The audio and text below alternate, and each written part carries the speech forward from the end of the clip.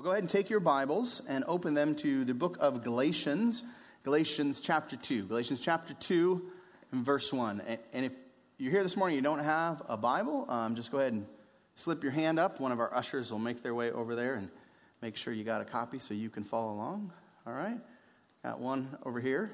Ushers. All right? Okay. Galatians chapter 2. And what a blessing it is to have the Bible. Amen? And to have our own personal copies of the Bible. I mean, whether that's a paperback copy or you got a hardback, or maybe yours is leather bound, or maybe this morning you're following along on your smartphone or your tablet. But we are so blessed to have the Word of God so easily accessible to us. That's not something that everyone down through history has enjoyed. Amen? We're blessed. And we're also blessed to have these little address markers, these little chapter and verse markers in our Bible. It's really helpful for me to be able to say to you this morning, turn to Galatians chapter 2, and you know that you need to turn to the New Testament, to Paul's letter to the Galatians, to the beginning of the second chapter. Those little location markers, that little address, makes it so much easier to discuss and to teach the Bible. We can all hone in on a specific section and know that we're all on the same section. They're a blessing. But as I say that about those chapter and verse markings, I also need to acknowledge that, yes, they're a blessing, but they can also be a hindrance to us as we study the Bible. Those little chapter and verse markings are very helpful for getting us to the same location, but they can become a hindrance to us if they begin to dictate the way that we read and approach the Bible. Let me explain what I mean.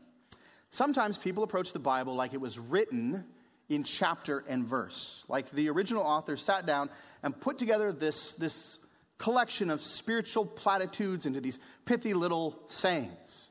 They approached the Bible like the Apostle Paul sat there and thinking, now what should I write for this next verse? What should I write down so that they can copy and paste it and put it on social media, or write it on a 3x5 note card and put it in their back pocket? But Paul and the other authors wrote that way. Said those chapter and verse markers that we have in our Bible, those were added later, and they were added to help us navigate around the Bible so that we can literally get on the same page. Now, I want to be clear, as I say that, I don't have a problem with people sharing a verse up on social media, putting a verse on Facebook. I don't have a problem with people writing on a 3x5 note card and putting it in their pocket and carrying it around them. But the problem is, if we begin to approach the Bible like it's just this collection of pithy little wisdom sayings, like it's just a bunch of spiritual fortune cookies organized into these verses, then we're approaching the Bible the wrong way. We're approaching the Bible the wrong way. We're not reading it as it was written. We're not reading it as it was meant to be read. You see, the Bible is actually one big story. And it's meant to be read that way. And the story begins back in Genesis with man and woman created to be in fellowship with God. But then something happened, right? What happened? Yeah, rebellion. They turned from God and his good ways. They turned from that fellowship with him and they fell. And we all fell with them into sin. Fell into judgment. Relationship with God and with one another is broken. Our sin separated us from that harmony with God and with his world that we were created to enjoy. That's how the story starts. And the story ends in the end of the Bible, in the book of Revelation, with everything that's been a mess restored. The final chapters of the Bible show us everything as it should be. God dwelling with humanity, the universe of peace, harmony reestablished. The story ends by showing us this glorious picture of the redemption of fallen humanity. So that's the big story of the Bible. This big story of redemption. But in all of the pages in between those two bookends, those crucial bookends, Genesis and Revelation, and all the pages in between, all the chapters and verses in between, we witness two parallel truths. Two truths running right alongside each other. And they're both there. They're both there throughout the entirety of the story. They're in all the chapters, all the verses that we find in the pages of this book that is the Bible.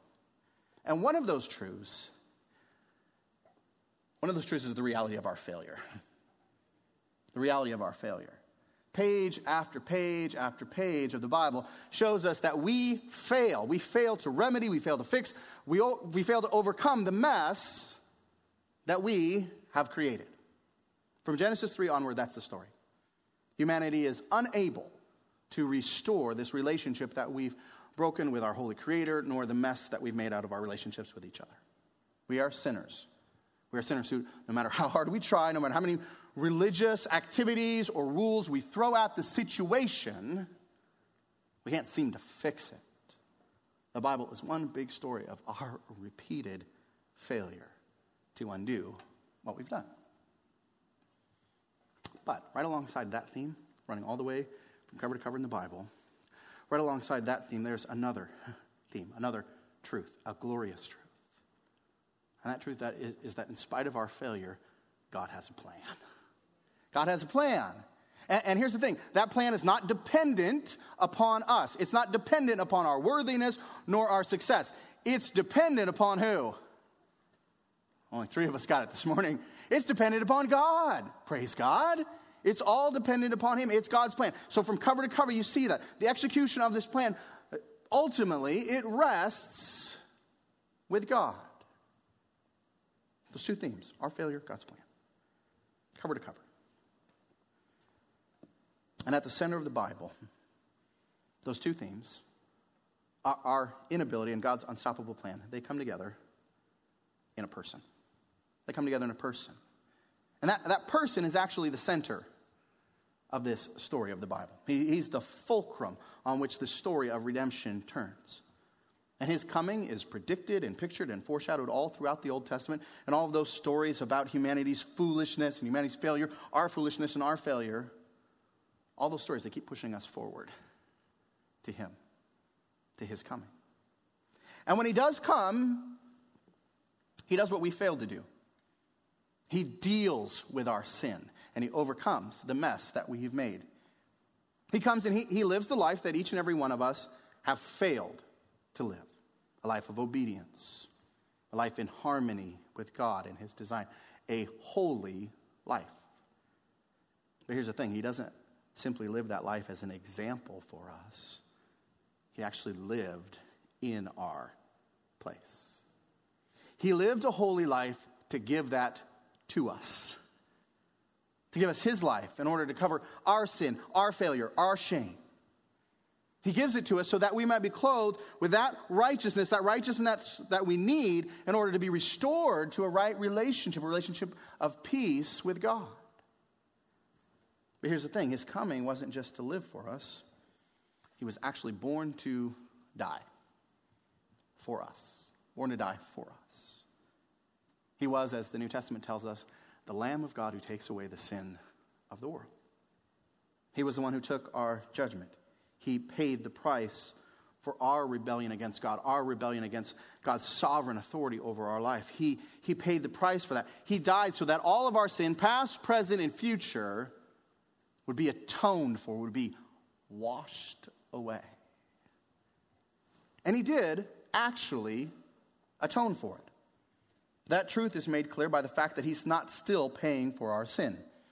On the 3rd day, He rose from the dead, making clear both who He is and what He'd accomplished. He is God the Son, Jesus the Messiah, the promised Savior, the Lord, the center of the story of the Bible. And His resurrection is the declaration that He accomplished what we never could. Dealing with our sin, dealing with our shame, overcoming death. And one day He's coming back. And He's coming back to bring to completion what was inaugurated in that resurrection. One day, because of what Jesus has done, He's going to come back and everything's going to be as it should be. That's what Revelation tells us. Everything's going to be as it should be. That's what the Bible is really all about. That's the story that all of these chapters and verses, they're all working together to tell us that story. So my point is that this is not some disconnected spiritual collection of fortune cookies given to us for some kind of occasional inspiration. No, they're all part of one story. They're all part of one meta-narrative of redemption. Redemption accomplished not through us, but for us through the finished work of Jesus Christ. But as I say that, throughout that meta-narrative of the Bible, that big story of the Bible, we find smaller narratives. We find stories within the story. And these stories show us what it looks like for people like you and me to embrace that meta-narrative. Throughout the Bible, we find these windows that we look through, and we get to watch what it looks like for people like you and me to embrace this story, this true story, this reality of redemption accomplished through Jesus Christ. We're given these glimpses into what happened in the lives of real everyday people when the center of the story intersected with their lives. And what we see is we see how they struggled.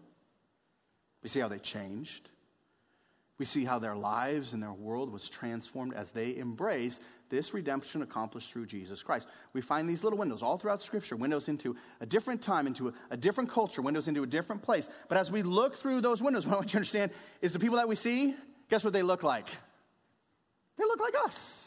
They look like us. Now they might have spoken a different language and lived in a different culture, but they look very much like us. And we get to watch. We get to watch how the center of the story changed their story, how it transformed their real, everyday lives. And I bring all of that up this morning because that's what we find here in the book of Galatians. That's what we find here in the book of Galatians. Here in Galatians, we find a window through which we get to look and see the reality of first century Christianity. And as we look through this window, we get to see how both they struggled, and how they also learned to live in light of what Jesus Christ had accomplished. They struggled to understand and live out the reality of the gospel. And God has given us this truth, these chapters and verses that make up the book of Galatians. He's given it to us, not just so that we can see that, but so that we too, watching them, can learn how to live these things out in our lives. As we look through this window, we get to see what does it look like and what does that teach us about what it should look like in our lives. This is not, book of Galatians nor any other book in the scriptures, not simply a collection of spiritual platitudes. This is God's word given to us to help us learn how to live life in light of the salvation accomplished through Jesus Christ. That's what we see in the book of Galatians. Now let me remind you of how this book opens. We began studying this book of Galatians last fall. We put it on hold for the holidays, so it's been a little bit of time. So let me just remind you of how the book opens. Back in chapter 1 of this letter, we saw these folks to whom the Apostle Paul is writing. Again, this is a letter. It was originally a letter written by the Apostle Paul to a group of churches in this Roman province of Galatia. But these people to whom Paul was writing this letter, they were struggling. They were struggling to understand exactly how the coming of Jesus, how that had changed things. You see, for them, instead of realizing that the Old Testament law was there to expose our failure and point us to Christ, which is why it's there, to expose our failure and point us to Christ, some of the folks there in Galatians thought the old system was something they needed to keep on doing. They thought they needed it as an add-on to what Jesus Christ had already done. So the way they were seeing redemption, they were seeing it as kind of a group effort, a tag team effort. They thought, well, Jesus has come. He's come to do some of the work of redemption. He's come to do like the heavy lifting. But then you need to add in a bunch of your own works to somehow seal the deal. They believed that they needed to keep a bunch of Old Testament rules, the Old Testament law, rules like circumcision in order to truly please God, in order to truly be part of the people of God. And they'd come to this belief because of some bad teaching that they had received. Jewish Christian teachers had come into these churches who were primarily made up of non-Jewish people, Gentiles. And these teachers had told them that you need to become Jewish in order to truly become Christian. They argued you need to place yourself under the Jewish law in order to receive the blessings of Jesus because he's the Jewish Messiah. That's what they were teaching these folks. But as we saw in chapter 1, Paul's not having any of that foolishness. He's not having any of that silliness. He makes it clear that such a teaching, you need to put yourself under the law and do all these things in order to receive the blessing of Christ, that's no gospel at all. He actually calls it a damnable gospel because that's a gospel that cannot save you. It's a different gospel. You see, Paul understood the coming of Jesus. And he understood our absolute inability to fix anything by the things that we do. See, Paul understood the big story of the Bible, so he knew Jesus Christ is our only hope. Cover to cover. Shows it's not stuff we can do. We fail. We need Jesus, amen? He's our only hope. And so Paul understood that. He understood that it's not Jesus plus our good works. It's not Jesus plus our religious rule keeping. It's salvation by grace alone, through faith alone, in Christ alone. Not in me and my ability, but in Christ alone. That's our only hope. Paul understood that. So he begins to remind the Galatians of that truth. And he begins to remind them of that truth by reminding them of his own story. In the bulk of chapter 1, we find the testimony of the Apostle Paul. And what we see in his testimony is we get, again, this window that we get to look through, and we get to see the life of this first century religious man. And what we see in Paul's testimony is when he was this zealous religious man, that zeal for religion, it led him to a bad place. It led him to become self-righteous.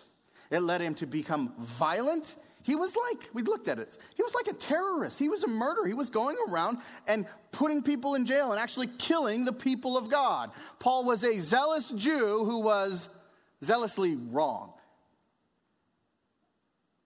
He shares that with us. But then the center of the story intersected with his story. And everything changed in Paul's life. The goal, the purpose, the power, the reality of Paul's life dramatically changed. And here's the thing, his life changed not because he added a bunch of new religious rules. His life changed because he came face to face with his own inability, his own failure. And he saw that his only hope was the center of this story. His only hope was Jesus Christ. Paul embraced the gospel and everything changed. And he makes that point in chapter 1. But here's the thing. It didn't just change Paul in isolation. And it didn't just change him in his relationship with God. It changed him in his relationships with other people. And that's what chapter 2 begins to focus upon. As we now come into chapter 2 of our study and we continue to look through this window, we're going to see how the center of the story, this redemption accomplished through Jesus Christ, how the center of the story affected the way these first century people related to each other.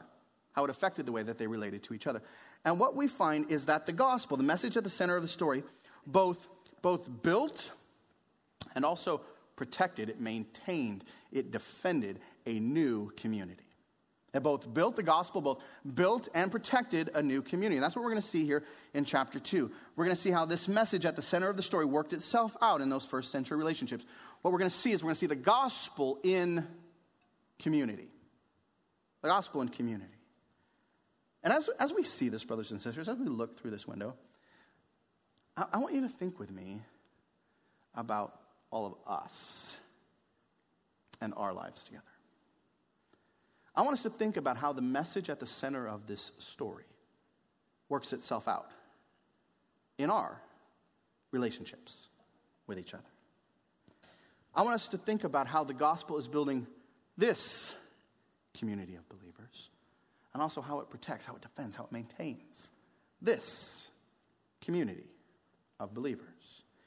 And here's the thing. I want you to think specifically, what I want you to think about specifically is how all of that is happening, how the gospel is building and defending community, how it's doing all of this stuff in and through you. Not just us, but you as an individual. How is this happening in and through you? How is the center of this story of the Bible, and really the center of human history, but how is it working itself out in your relationships with other people? That's what we're going to unpack and explore as we begin to work through what Paul writes here in Galatians chapter 2. That's where we're going this morning and in the weeks ahead. We're not going to be flying through this. Big surprise, right? So let's dig into this. Let's start with what Paul shows us here about how the gospel builds community. How the gospel builds community. Look at the text. Beginning in verse 1, Paul Paul tells us the story of some events in his life. And here's the thing. These events, I think, properly understood, give us a glimpse at how the gospel builds community. These events that he tells us about, properly understood, they give us a glimpse of what we're talking about this morning, how the gospel builds community. So look at what Paul writes. Look at verse 1. He tells us, "Then after 14 years, I went up again to Jerusalem with Barnabas, taking Titus along with me. I went up because of a revelation." Let's stop there. Now remember, Paul did not write this letter in chapter and verse. Those things were added later. So Paul he's just continuing talking about what he was talking about in chapter 1. He's just continuing to share his testimony.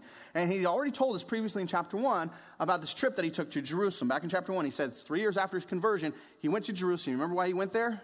Went to find somebody, hang out with them. Remember who it was?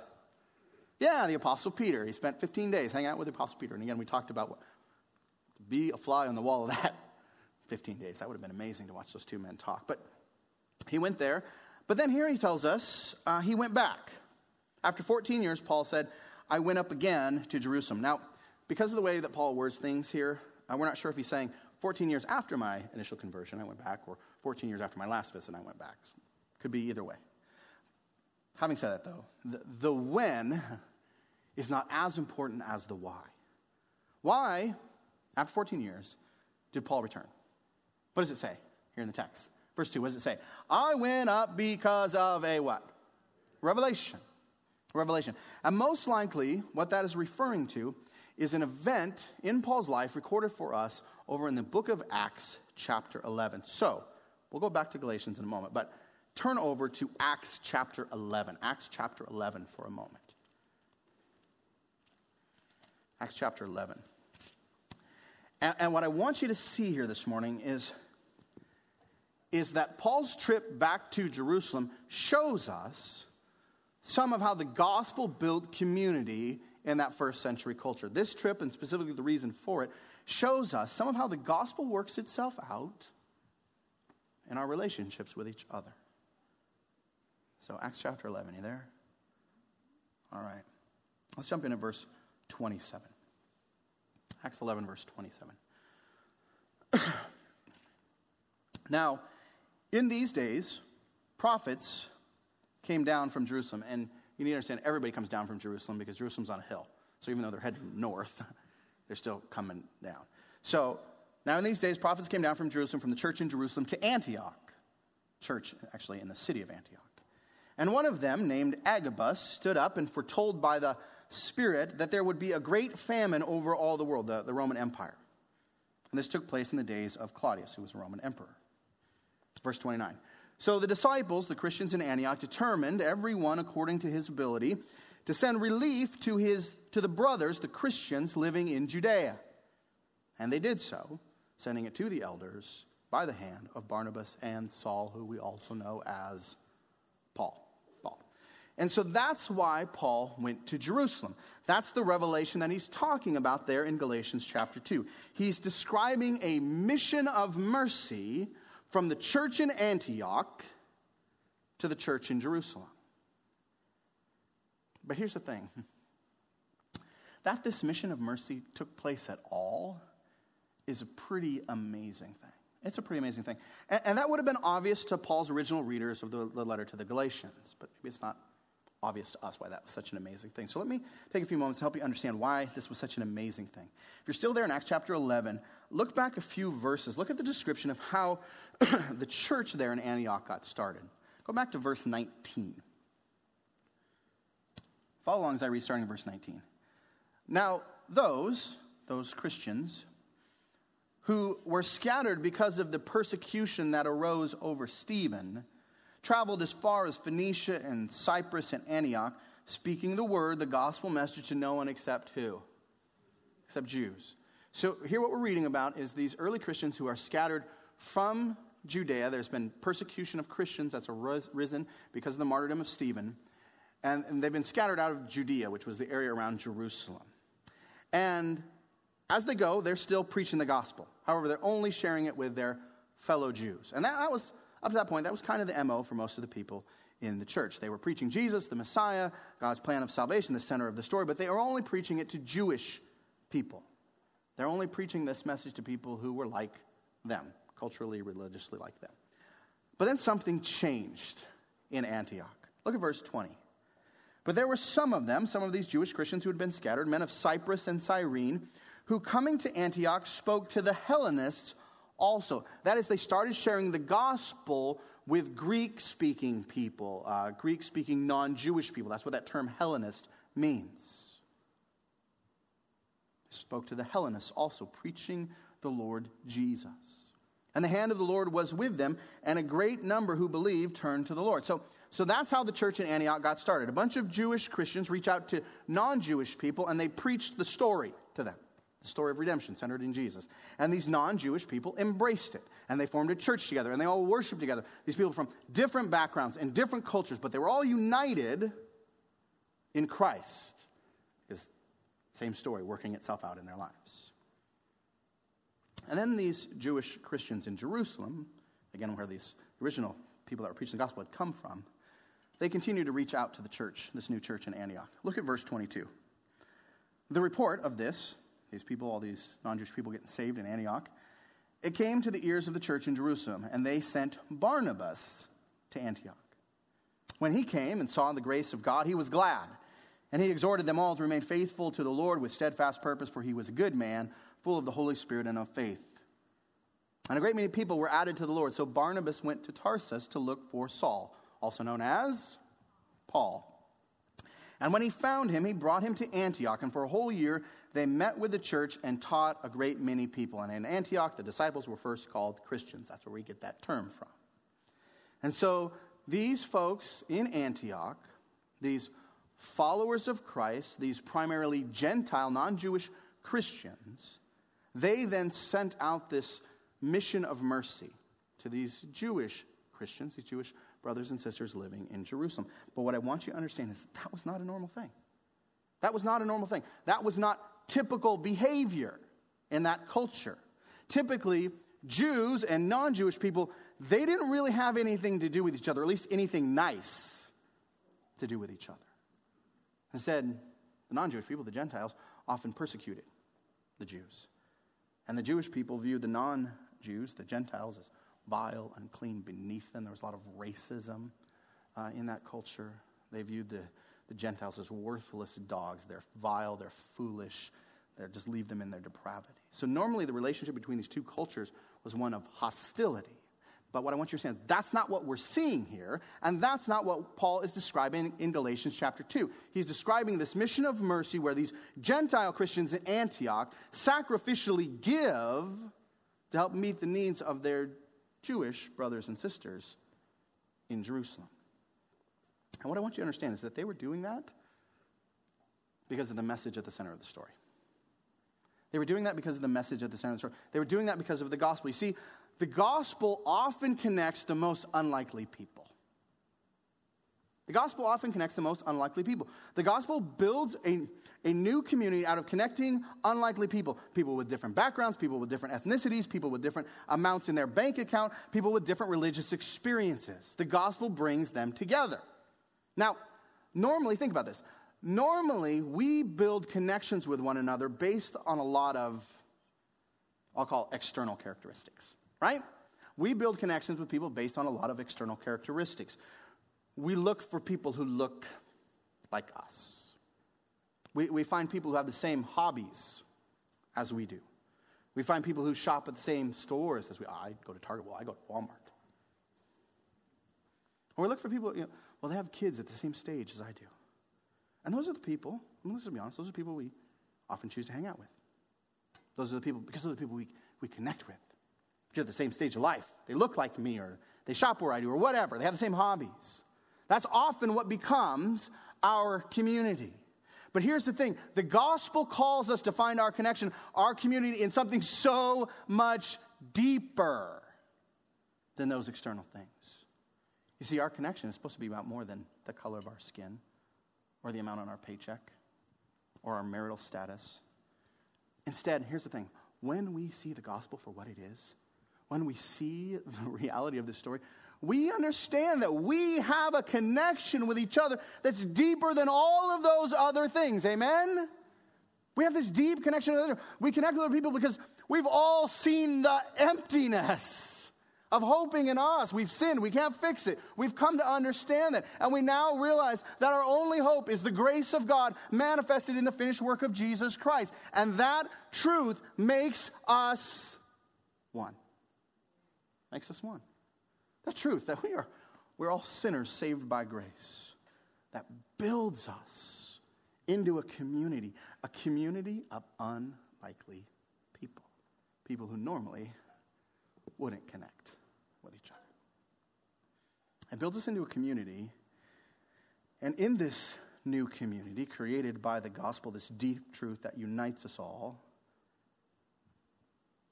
that truth, the truth of the gospel, it moves us then to love like we've been loved, right? It moves us to love each other like we've been loved. 1 John 4, 10 and 11 says this. In this is love. Not that we loved God, but that he loved us and sent his son to be the propitiation, the one who removes all that judgment and sin that was hanging over our head. Sent his son to be the propitiation for our sins. The center of the story. That's love. God loved us when we were a bunch of sinners. And then John says, beloved, if God so loved us, we ought also to love one another. In other words, if God showed us love in spite of us, we also ought to show that same kind of love to each other, right? Sacrificial love, no strings attached kind of love. We don't just love each other because, well, you look like me or you like the things that I like, so I'm going to love you. It's not the way it works. We love each other because the gospel makes us one, and then it moves us to love sacrificially one another. And it also moves us to give. That's what was going on there in Antioch. Look again at the text. Acts 11, verse 29, it says that they all gave out of their ability. They saw their connection with these brothers and sisters there in Jerusalem. And it was a connection not based on culture, because they were a different culture, but it was a connection rooted in the gospel. And that connection moved them to give. It moved them to send help. It moved them to send relief. It pushed them beyond themselves to focus upon the needs of others. And that's what the gospel does. That's what the gospel does. It helps, it builds community. It connects us with people who might not look like us. People with whom we might not share those superficial connections. But we share Christ, so it connects us. And then it connects us, and then it moves us to love them and to serve them. That's, brothers and sisters, that's what we're seeing as we look through this window. That's what we're seeing. That's the way the story was working itself out in their stories. That's what we see. That's the way it was working itself out in their story, but what about in you? Let me ask it this way. What about in your story? Think with me about this. Again, I want us to get personal here. What about in your story? Let me ask you this way. Do you find yourself only connecting with people who look like you? Who only have that? Well, their kids are at the same stage as mine, so we're close. People who fall in the same tax bracket as you. Or do you see yourself connecting with people who superficially might be different than you, but you share the most important thing? You've come to see that you're sinners saved by grace alone. You find yourself connecting with people like that. And you say, all right, yeah, Ryan, maybe a little. Do you find yourself then moved to love them? People that again, on surface level, you might not have a lot of connection with, but you are moved to love them, and not just love them in a general, vague way, but a deep sacrificial way. Do you find yourself quick to give to them? Give them your time. Give them your care. Give them your concern. Give them your listening ear. Do people need that? You better believe they do. To give to them those things as well as out of your economic resources. Do you find yourself giving and loving people the way that Jesus gives and loves you? Again, that's what we're seeing here in the first century. That's how the center of the story was working itself out. And I say this all the time, I'm going to say it again. This really happened. As we look through these windows, we are seeing real people in real lives This is the way the story was working itself out in their story. But what about in yours? What about in your story? What about in our story? Are we letting the gospel build community among us, or are we looking to other things to do that? You know, what we look like, how much money we make, where we shop, what stage of life we're in. I think it's an important question for us to ask as we look through this window. Are we letting the gospel connect us to unlikely people, move us to love and serve and give our brothers and sisters in Christ? That's what we see in Paul's mission of mercy from Antioch to Jerusalem. That's not all that we see. Back in Galatians chapter 2, and you don't have to turn there. We're going to hang out in Acts here for a moment. But back in Galatians chapter 2, Paul mentions a couple of people who went with him on that trip from Antioch to Jerusalem. He mentions a guy named Barnabas and another guy named Titus. And in our time remaining this morning, I want to talk a little bit about one of those guys. I want to talk about this guy, Barnabas. And his life, this guy who is mentioned, Barnabas, as we look through this window that is Galatians chapter 2, I think his life shows us more about how the gospel builds community. So I want to talk a little bit about Barnabas. And I want you to understand a little bit about who Barnabas was. Barnabas was one of the first. He was part of the early church. We read about him in the early chapters of Acts, and he might have actually even been part of Jesus' earthly ministry. There's some historians who say that he was part of the 70 that Jesus sent out. We don't know that for sure, but he was there in those early days. And he was a man transformed by the gospel. The center of the story had intersected with his story in a very powerful way. See, in Acts chapter 4, it tells us that Barnabas' name wasn't actually Barnabas. His name was actually Joseph. But people had stopped calling him Joseph, and they started calling him Barnabas. The people in the church had stopped calling him Joseph and started calling him Barnabas. And they'd taken to calling him Barnabas because that name Barnabas means son of encouragement. Son of encouragement. That's the name actually that the apostles had given him. Oh, here he comes, this one born to encourage. Son of encouragement. That's how he changed. That's how he knew who he now was. He was this son of encouragement. This is his new name. And that's the way he was to the church. That's the way he was part of that community. He was the encourager. But what I want you to understand about Barnabas, he wasn't just out there encouraging people with words. Now, we need that, but he wasn't just encouraging people with words. Turn over for a moment. Turn over to Acts chapter 4. And here's Acts chapter 4 is the first thing we ever read about Barnabas. This is our initial introduction to this guy. And look at what we see in this initial introduction to Barnabas. Acts chapter 4. And let's start in verse 32. Now, the full number of those, verse 32, now the full number of those who believed were of one heart and soul. And no one said that any of the things that belonged to him was his own, but they had everything in common. And with great power, the apostles were giving their testimony to the resurrection of the Lord Jesus. And great grace was upon them all. There was not a needy person among them, for as many as were owners of lands or houses sold them and brought the proceeds of what was sold and laid it at the apostles' feet, and it was distributed to each as any had need. Thus Joseph, who was also called by the apostles Barnabas, which means son of encouragement, a Levite, a native of Cyprus, sold a field that belonged to him and brought the money and laid it at the apostles' feet.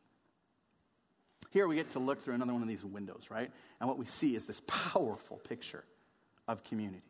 See, these early Christians realized that their greatest need had been met by the love and generosity of God, so they turned with that same love and generosity towards one another.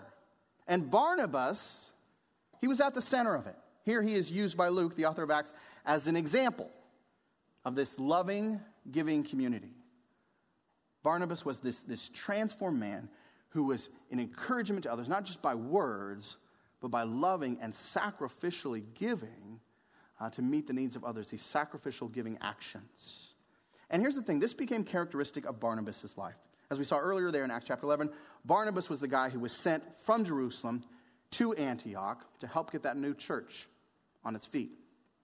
And then he went and he got Paul and brought Paul back, and together they served and they ministered in that church. And then he partnered with Paul. He went with Paul to bring this financial gift from Antioch to Jerusalem, and he also traveled with Paul on Paul's first missionary journey, a journey in which they together planted churches, guess where? In the region of Galatia, these churches to whom Paul is writing this letter. So Barnabas, what we see in Scriptures, Barnabas was a man who spent his life for other people. He spent his life for other people. He was a man changed by the gospel, and that change was overflowing into the lives of other people.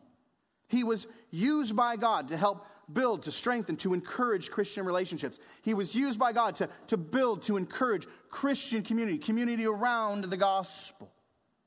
Now, as we get further into Galatians chapter 2, what we'll see is this Barnabas wasn't a perfect guy.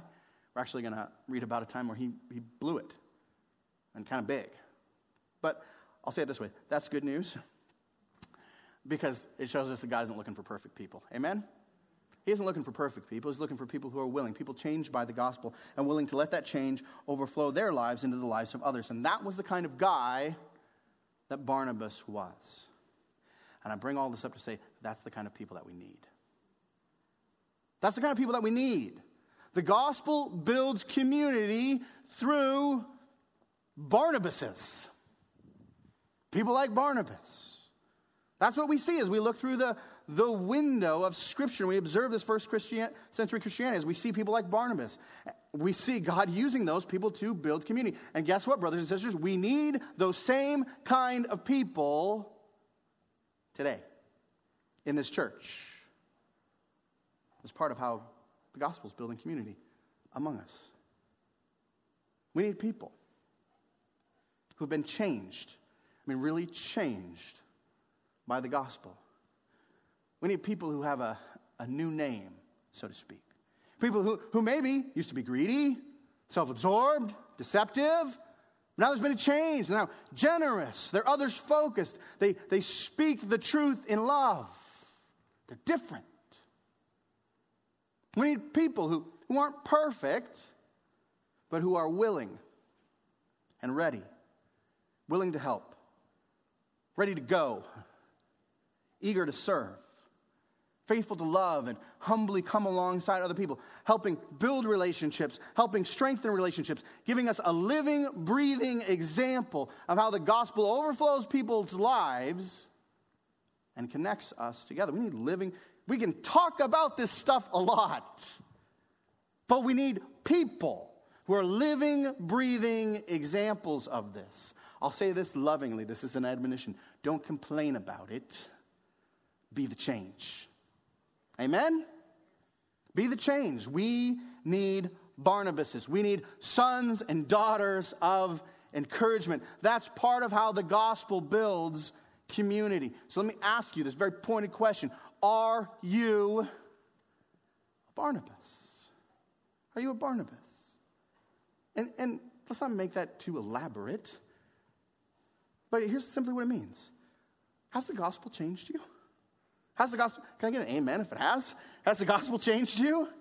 It's changed you. So if the gospel has changed you, are you letting that overflow your life into the lives of other people? Has the story intersected with your story in a way that others see and it impacts their life? Are you willing, eager, ready to serve, give, and love? Or are you hoarding those things? You know what I mean? Are you hoarding those things? Are you just living life for you? For what you can gain, what you can keep, what you can build? Remember the guy who tore down his barn to build bigger barns? How'd that work out for him? Not very well. But if you are living life for only what you can gain, what you can keep, what you can build, let me just say it this way. That's not the way of the gospel. That's not the way of the gospel. That's not the reality at the heart of this story. That's not anything like the reality at the heart of this story. Amen? It's not anything like Jesus. And that kind of living it only for us, that kind of image will damage this community not build it up. Not build it up. You see, as the gospel builds community, there are things that come along, things that are out of harmony with the center of this story, and they attack that new community. As the gospel builds this community, there are things that come along, things that are out of harmony with the center of the story. They don't resonate with the Jesus. And they attack this new community. There are things that are discordant, if I could put it that way, with the gospel, that threaten the gospel community. And that's also what we see in Galatians chapter 2. Go ahead and turn back there. Don't worry, I'm going to wrap up with this, okay? I'm not going to be here for another 45 minutes, just another 30. No, I'm kidding. But I'll wrap up with this.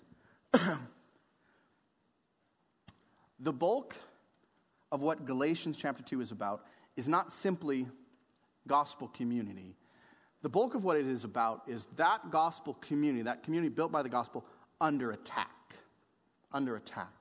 That's really what Paul is showing us here as we look through this window of Galatians chapter 2. He's showing us how this community built by the gospel, a community where unlikely people, Jews and Gentiles, were connected by the gospel and where they loved each other and they served each other like a bunch of Barnabases. He's showing us how that came under attack.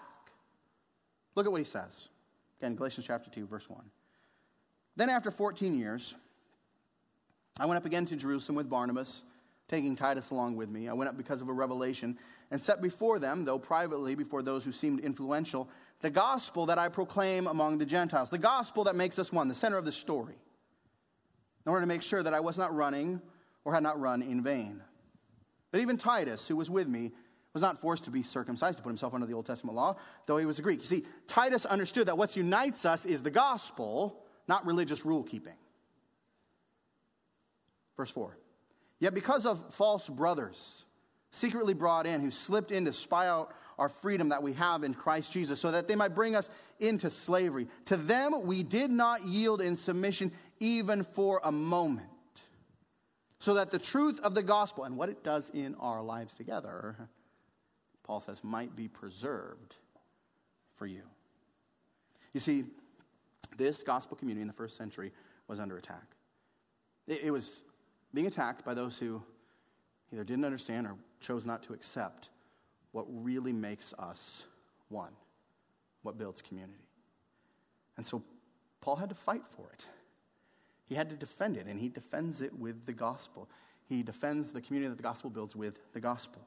And what we'll see in chapter 2 is that he brings people back to the center of the story and reminds them how that changes everything.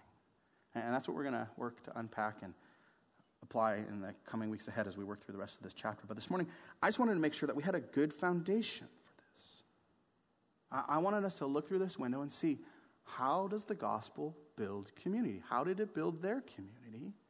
And I wanted us to ask the question, is it doing that same work among us? Let me put it to you this way. If someone this morning was reading our story, if our lives were spelled out on the pages of Scripture with chapter and verse, but all part of this one big story, if this was our lives that we were talking about this morning, what would they see? What would they see? What would they see if they peered into our lives through a window like we're seeing here in our text? What would they see in our lives? Let me put it this way. What would they see in your life? What would they see? Would they see a life, a story in harmony with the center of the story? Let me put it this way. Would they see a life changed by the center of the story? Would they see someone, praise God, who'd come to the end of trying to fix this mess themselves? Would they see one who'd come to the end of, I've come to the end of putting all my hopes in human wisdom and human ability, all of my hopes in me. I've come to the end of that, and my hope is in Christ alone. Is that what they would see if they were to look at your story? And would they see a life connected with all kinds of unlikely people? Is that what they would see? People who look different than you. People who are older than you. People who are younger than you. People who come from different backgrounds than you. People who have different struggles than you. But people with whom you feel a deep connection because you love the same Jesus and you have the same hope. Is that what they would see if it was our life here fleshed out in Galatians chapter 2? And would they see that life connected with other people? Would they see that life overflowing into the lives of other people? Would they see you loving them, serving them, giving to them, listening to them, standing alongside of them when it's hard, when it hurts, when it's not convenient at all, but you're going to stick with them because you love them, because Jesus loves you? Is that what they would see if they were to look at your life? Or would they see someone simply living for themselves? What would they see? What Galatians 2 shows us and will show us is that one of those approaches is in harmony with the center of the story, and one is not. One builds community, and one tears it down. So the question for you, question that I've been asking myself: what do you see in your life? What do you see in your story? Are you part of the gospel in community? Is that your story? Would you pray with me?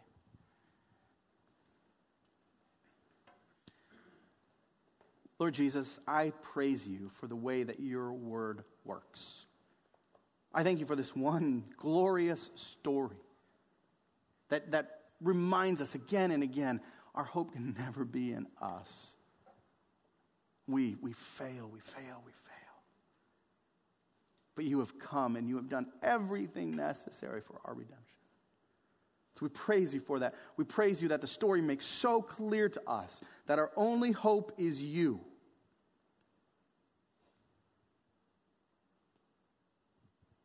And I also praise you for, again, the way your word works. That we get these windows through which we can see people in real everyday lives just like us. Embracing the gospel, embracing that big story of the Bible. And we see them struggle. We struggle. We see them walk in obedience. We see them rejoice. We see them change. We see them being different people. And I thank you for giving us that. So that would challenge us. That the Bible is not just this collection of pithy little spiritual wisdom sayings, but it shows us in real flesh and blood examples of how these story changes our stories. So I pray that the things that we've talked about this morning, that the Holy Spirit would be working those things in our hearts as only He can do. He knows exactly what's going on in each of our hearts. He knows the perfect application of these things. So I pray that He would be doing that ministry in us, helping us to see what it really looks like to have these connections with each other that aren't built on superficial things, but are built in this glorious truth of the gospel, that we love one another, we give to one another, we serve one another, not because of what we can get, because that's not what you did. And I thank you for people like Barnabas. Again, not a perfect guy, but a real flesh and blood example of a man whose life was changed and that overflowed into the lives of other people. I thank you for the Barnabases that are here already, so many in our church. And I pray that you would raise up more people who are just so overwhelmed by you and what you've done that they can't help but serve and love and give. And that as those things happen, you would continue to strengthen and build and protect and defend this community that the gospel creates. Work in us, Lord Jesus. Make us not just a bunch of people who come here on a Sunday, but people who are connected, really connected with each other in a way that images you, reflects you, and glorifies you. These things I pray in your name. Amen.